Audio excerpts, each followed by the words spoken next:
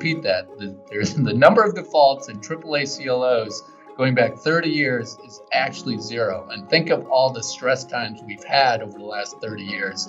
That will tell you, like no model is perfect, right? Calibration is never perfect, but that basically tells you that the models that the rating agencies are using and the risk pricing that money managers and banks are doing is actually working as expected. And so investors should take some comfort in that. You're listening to IBKR Podcasts. Find more conversations at ibkrpodcasts.com. Please remember any trading discussions are for information purposes only and are not intended to portray recommendations. Please listen to further disclosures at the end of today's episode. Now, welcome to our show. Hello and welcome to IBKR Podcasts. I'm Stephen Levine, Senior Market Analyst at Interactive Brokers and your host for today's program. We'll be speaking with John Kirshner, Head of U.S. Securitized Products at Janus Henderson, about his insights into the Collateralized Loan Obligation, or CLO market. Welcome, John. Thanks very much for taking the time to do this. Yeah, thank you very much for having me. Pleasure to be here. It's a terrific topic. Earlier this year, there have been some reports, essentially said increased inflation, which is what we seem to be experiencing, rising rates, also what we're experiencing, were beneficial to stoking appetite for CLOs. And there have been more novel strategies. It seems that they've been emerging on the back of the passage of the $1.2 trillion infrastructure bill. I believe that passed this mid-November 2021. These concerned real estate and project finance. So these are brand new types of CLOs. However, I understand that there are also some analysts that have recently lowered their expectations for CLO issuance for this year, for 2022. And this has been amid wider AAA spreads and declining leveraged loan offerings from the prior year. And I would just love to know what's happening in this space. It's been years since I've really looked at it. But I suppose the first question that would be helpful for those not entirely familiar with what CLOs are or what any of this language really means is, what are CLOs? What exactly are these products? They sound like CDOs, right? I remember those, but what are CLOs? Yeah, these are completely different from CDOs, and we can talk about the difference as we go on. But yeah, CLOs, as you define them, collateralized loan obligations. They're a securitization, just like any other securitization out there. For example, very common securitizations are made out of auto loans or student loans or credit card loans. And so what a securitization is simply taking a pool of loans and putting them together and then dividing up the cash flows into different layers of risk. So something that got AAA rated would be obviously the lowest amount of risk at the top of the capital stack, as we like to say. Yep. And it goes all the way down, AA, single A, triple B, and then below investment grade and even an equity or residual tranche. So they can be confusing to investors out there, but what you should really just know is instead of investing in the individual loans, you can invest in a very diversified pool of these loans. And then the best thing for investors, you can choose the amount of risk that you want to take, either very little risk in a AAA tranche or much more risk if you went down the capital stack. And these are corporate loans. These are pools of corporate loans, yes? That's correct.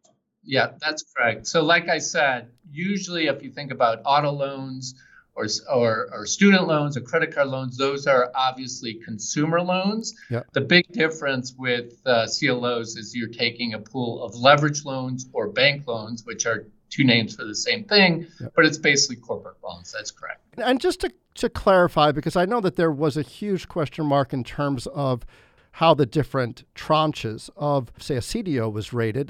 You had a AAA rating, but that didn't necessarily mean that that tranche represented the highest investment grade type of credit that you would be investing in. The underlying collateral, these risky loans, are at base rated at least BB+.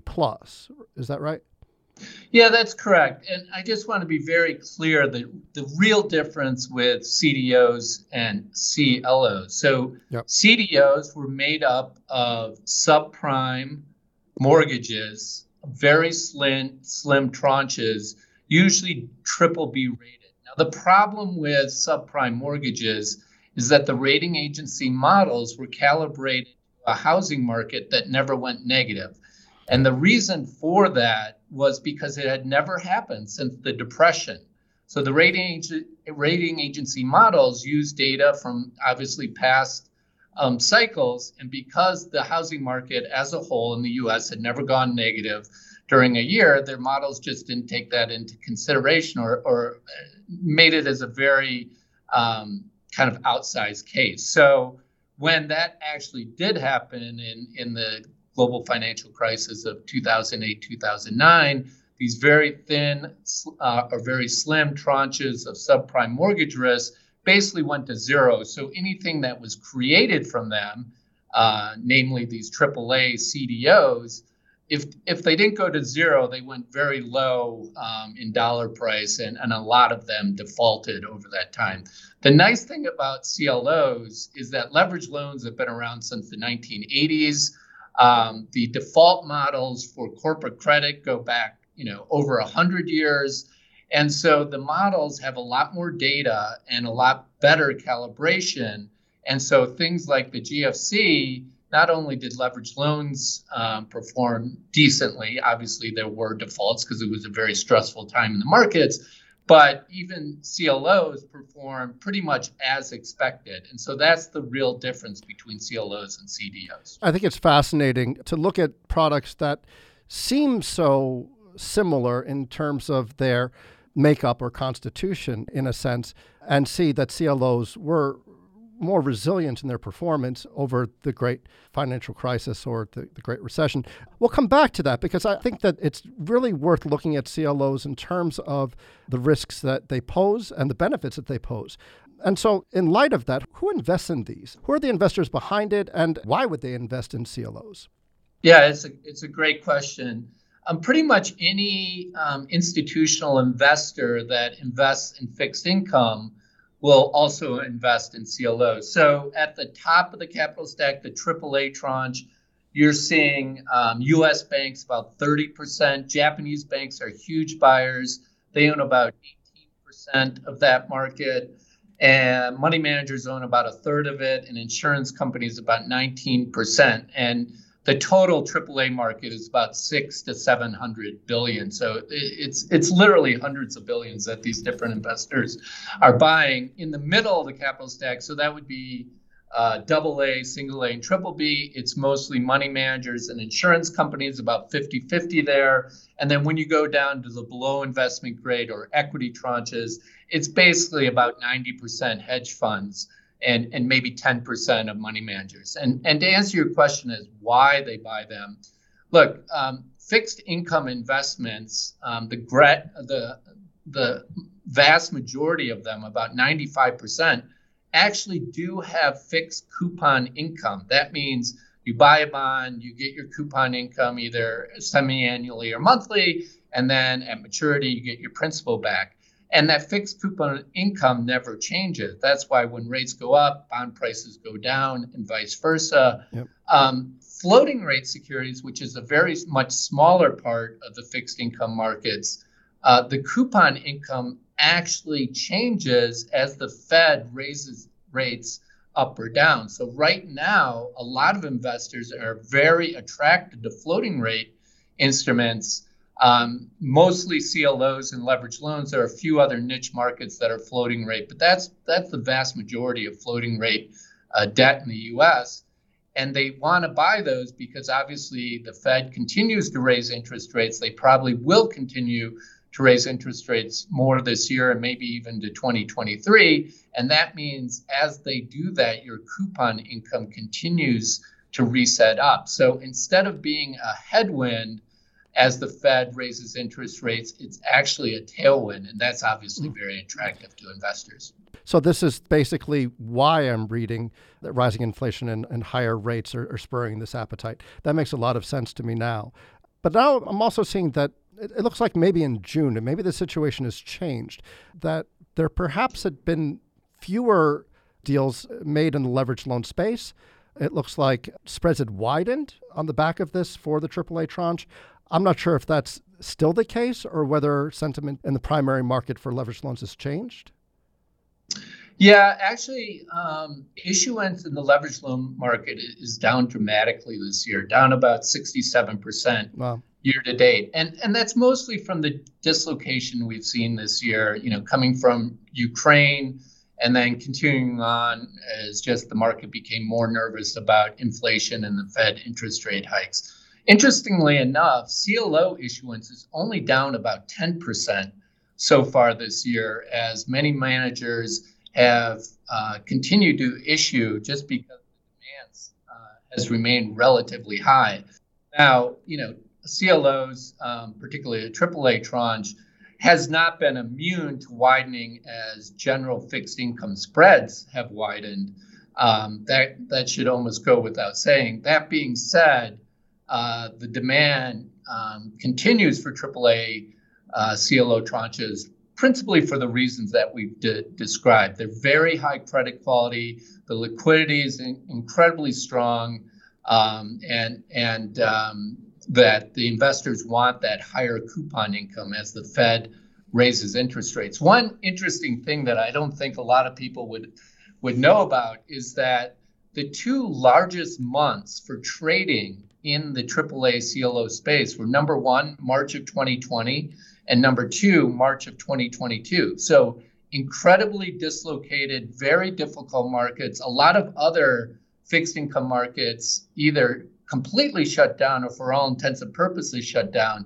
At the same time, AAA CLOs actually increased their trading amount in liquidity. And we look at that as a very positive point for investing in AAAs, because if you want to trade them, either buy them or sell them, you are able to do so even in very difficult markets. It was interesting during that time, especially during the lockdowns and certain industries, say, for example, the hotel industry.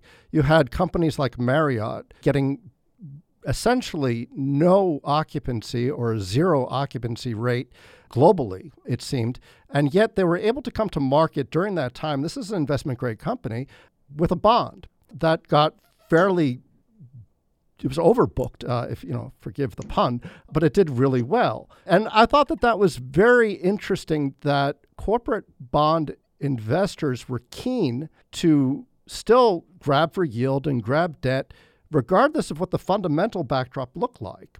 There was support for the corporate bond market, it seemed, by the Fed at the time, and I believe that they were, I think for the first time, actually entering the market to buy fixed income instruments to keep that market liquid.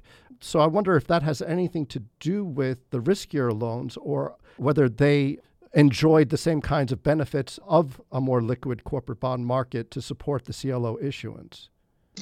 Yeah, those are all great points, Stephen. And what was so unique about COVID was obviously just the global economy shutting down. I think the Fed, to their credit, understood very quickly that not only did they have to come in quickly with support, but very large support to the financial markets. They kind of made that mistake in the GFC, that they didn't come in quickly enough nor large enough. And so it took longer for the financial markets to recover. If you remember, it was actually mid-2007 when we started to see the cracks, and the markets didn't really bottom till March of 2009.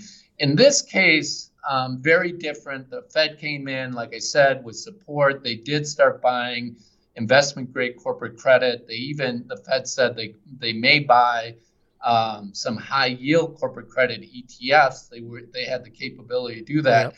And so basically what investors were doing is saying, look, we know this pandemic's not going to last forever. Can a firm like Marriott last for the year or maybe 2 years it's going to take in order to come out the other side? And so investors actually felt confident that with the Fed backing these markets, that they could buy their debt of very solid companies like Marriott, and that Marriott would come out the other side. And, quite frankly, Marriott was able to do a deal, was oversubscribed, but it was at very wide spreads. Instead of maybe the low hundreds, it was probably 300 or 400. So that's really what was going on right there. And credit to the Fed for kind of understanding what was going on and supporting the markets. It was certainly a very different landscape, a very different time. Interesting to still see these deals getting done, even at the worst of times, it seems. But if we turn our attention, though, to the products themselves, the CLOs versus CDOs, and I know you gave us a great case in terms of the model calibrations with the ratings agencies and otherwise to come up with AAA, BBB, investment grade types of ratings for the tranches that are the debt tranches, maybe not necessarily for the equity tranche or the lowest level tranche that experiences the brunt, I suppose, of losses when companies or loans or the underlying collateral starts to default.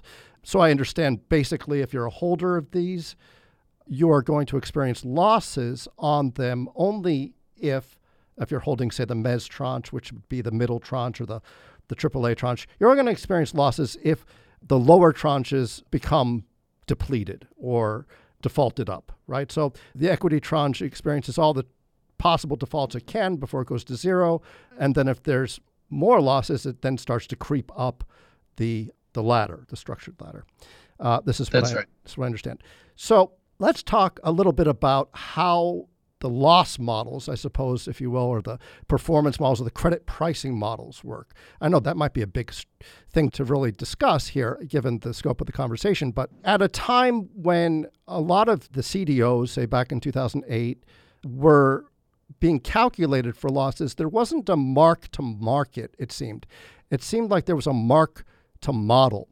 So there was some kind of difficulty or challenge to actually find the prices on them during that time, depending on how the model was structured. It's still kind of a mystery to me a bit, even having studied a bit of what these credit pricing models were.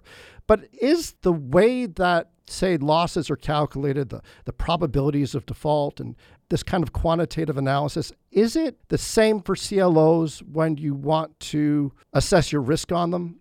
The same as you would with a CDO? Have the models changed? Well, the models have changed. Absolutely. Okay. I mean, any rating agency or money manager, anybody that's trying to price the risk, continuously updates their model as we go through different cycles, different business cycles, different dislocations like the GFC or COVID.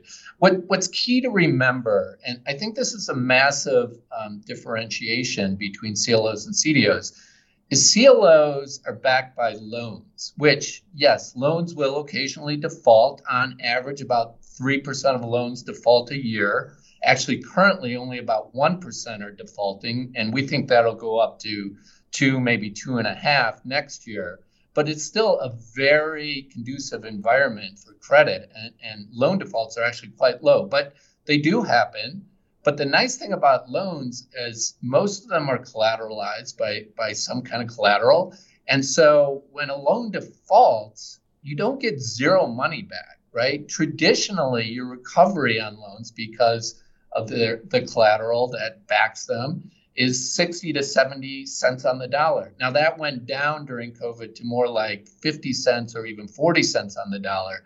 But somewhere in that range between, let's just call it 40 cents and 60 cents is what you get back. So it's not a complete loss for the investor. And that's why the CLO holders, particularly at the capital stack, at the AAA, are so well protected because you can basically default 70 or 80% of the loans, but assuming a 50 cent or 60 cent recovery value on those, all that recovery value would go to pay the AAA.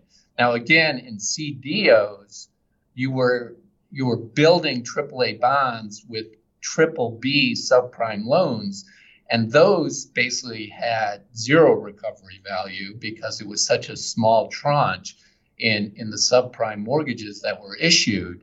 And so that's why the AAA's CDOs had such a difficult time. So many defaulted. And while AAA CLOs, we've never had a default.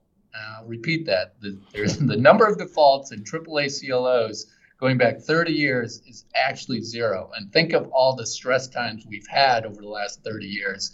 That will tell you, like no model is perfect, right?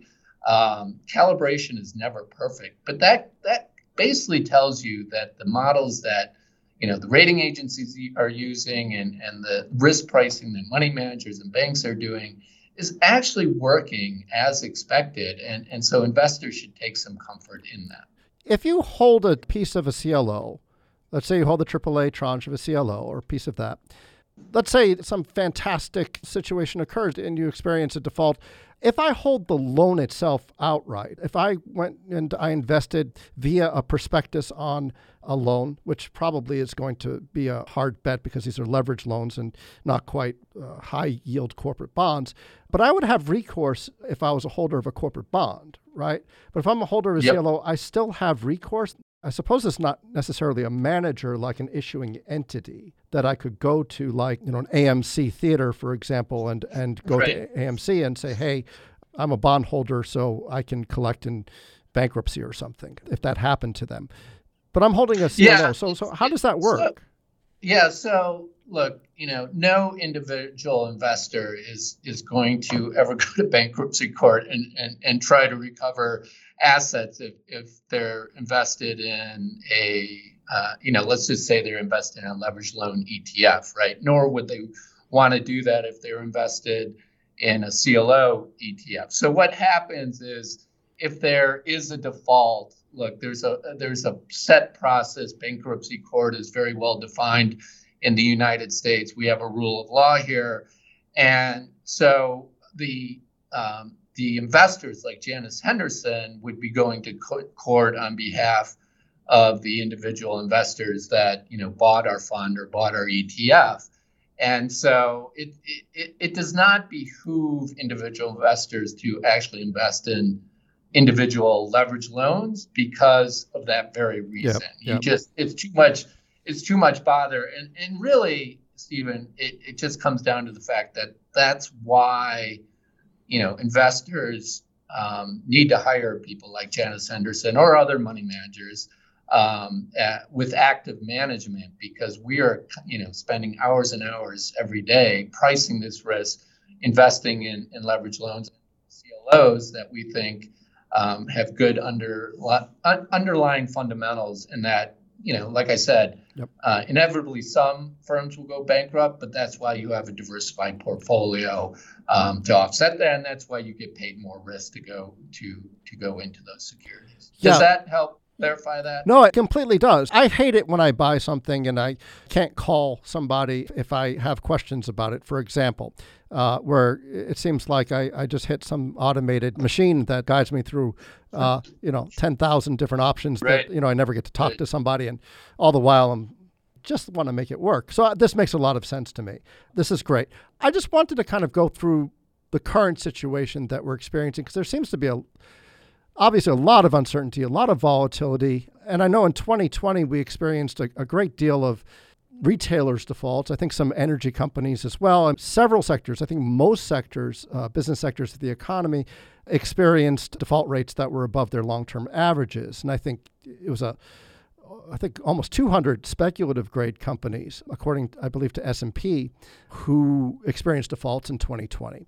And so, now we've had a couple of quarters of negative growth. We've got inflation still fairly high. We've got a lot of geopolitical tensions. We've got, yes, the rising rates may help the technicals, I suppose, of the attraction for bondholders to want to come in and purchase CLOs. But more on the fundamental side, and I know you talked about default rates maybe 2% next year.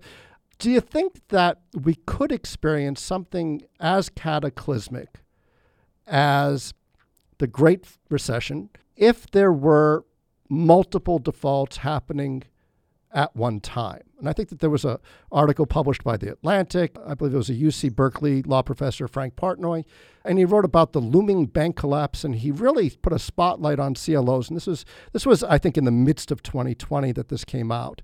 And he's really saying, I believe, that nobody could have accounted for simultaneous defaults or that correlation default that happened with CDOs, and I think you mentioned it earlier about the models. But could we experience something fundamentally similar within the next, say, few years?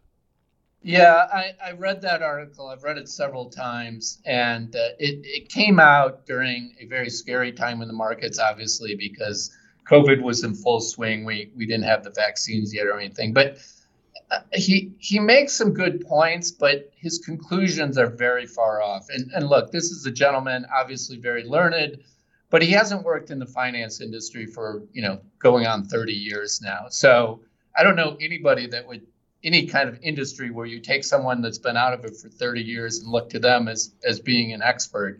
And one good point he does make is that many models that the rating agencies use are over-relying on diversification. And what I mean by that is they look at, like you said, different industries, different issuers of leveraged loans, and they say, well, look, different industries cycle at different times. Healthcare might be doing well at one point, tech not so well, vice versa.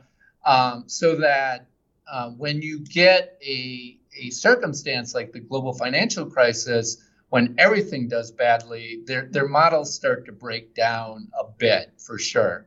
The problem is he takes it to the extreme and saying that, look, because 13,000, that's the number he used, AAA CDOs defaulted, and that he used these terms that CLOs are both remarkably alike and similarly risky, that in another dislocation that was similar to the GFC, that AAA CLOs could start to default. Well, my pushback would be, yes, you're correct, 13,000 AAA CDOs did default during that time for the reasons I mentioned, but zero, and again, I repeat, the number was zero, AAA CLOs defaulted. So how can you call those similarly risky? It just makes no sense. And so he comes up with this scenario where, you start to have cracks in the system and that, leverage loan issuers start to default.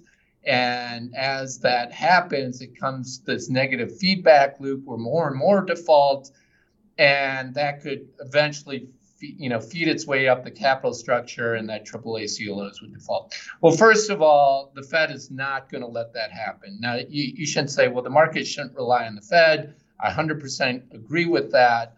But just for context, during the GFC, about the worst year for leveraged loans defaults was about 7 or 8%, and the worst month was about 14%.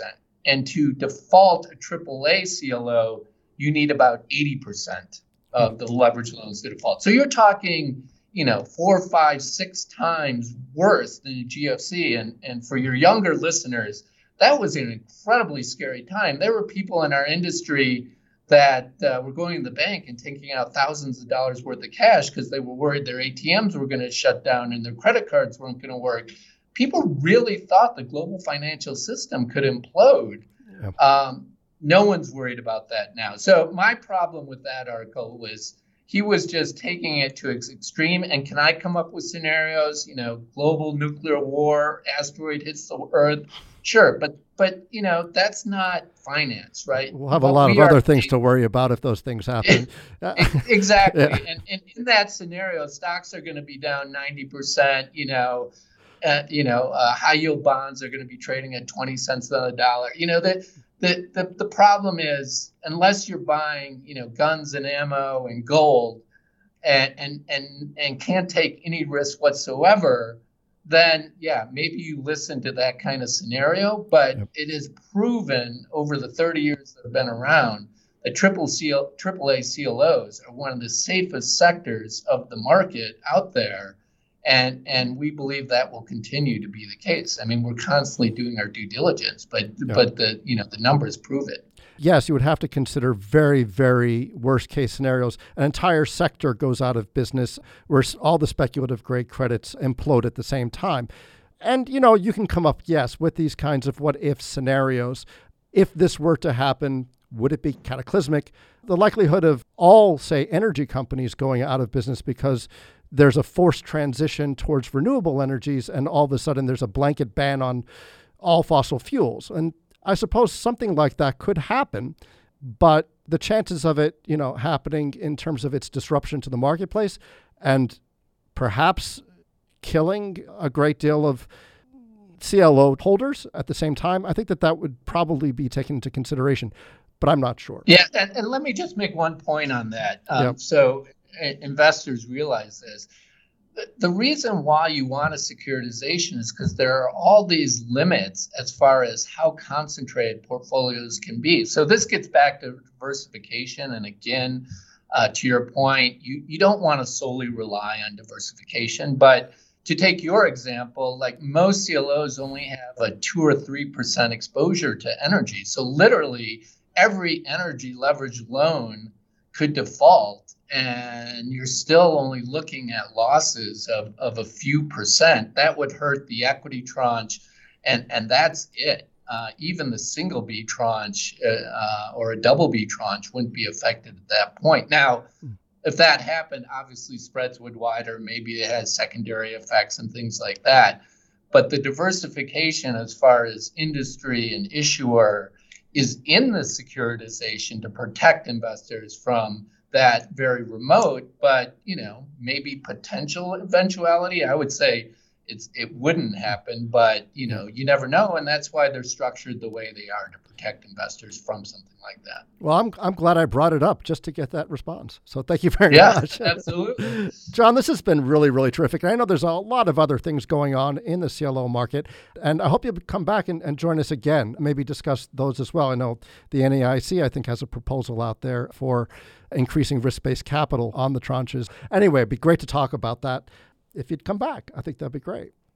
It'd be my pleasure, Stephen. I really enjoyed the conversation. Yeah, same here. Same here. Thank you so much. And you can read more market commentary, analysis, and insights from Janice Henderson and IBKR Traders Insight at tradersinsight.news. They also have lots of fascinating articles there with some recent topics that delve into market volatility, biopharma research, the semiconductor sector, and more. And until next time, I'm Stephen Levine with Interactive Brokers. Thanks for listening to IBKR Podcasts. As always, we have more episodes at ibkrpodcasts.com. And if you're interested in learning more about Interactive Brokers, visit ibkr.com. We offer more trading education material, such as webinars at ibkrwebinars.com, financial and economic commentary at tradersinsight.news, market-related courses at tradersacademy.online, and quant-related articles at ibkrquant.com. Alternative investments can be highly illiquid or speculative and may not be suitable for all investors. Investing in alternative investments is only for experienced and sophisticated investors who have a high risk tolerance. Investors should carefully review and consider potential risks before investing. Significant risks may include but are not limited to the loss of all or a portion of an investment due to leverage, lack of liquidity, volatility of returns, restrictions on transferring of interests in a fund, lower diversification, complex tax structures, reduced regulation, and higher fees. Any discussion or mention of an ETF is not to be construed as recommendation, promotion, or solicitation. All investors should review and consider associated investment risks, charges, and expenses of the investment company or fund prior to investing. Before acting on this material, you should consider whether it is suitable for your particular circumstances and, as necessary, seek professional advice. The analysis in this material is provided for information only and is not and should not be construed as an offer to sell or the solicitation of an offer to buy any security. To the extent that this material discusses general market activity, industry or sector trends, or other broad-based economic or political conditions, it should not be construed as research or investment advice. To the extent that it includes references to specific securities, commodities, currencies, or other instruments, those references do not constitute a recommendation by IBKR to buy, sell, or hold such investments. The material does not and is not intended to take into account the particular financial conditions, investment objectives, or requirements of individual customers. Before acting on this material, you should consider whether it is suitable for your particular circumstances and, as necessary, seek professional advice.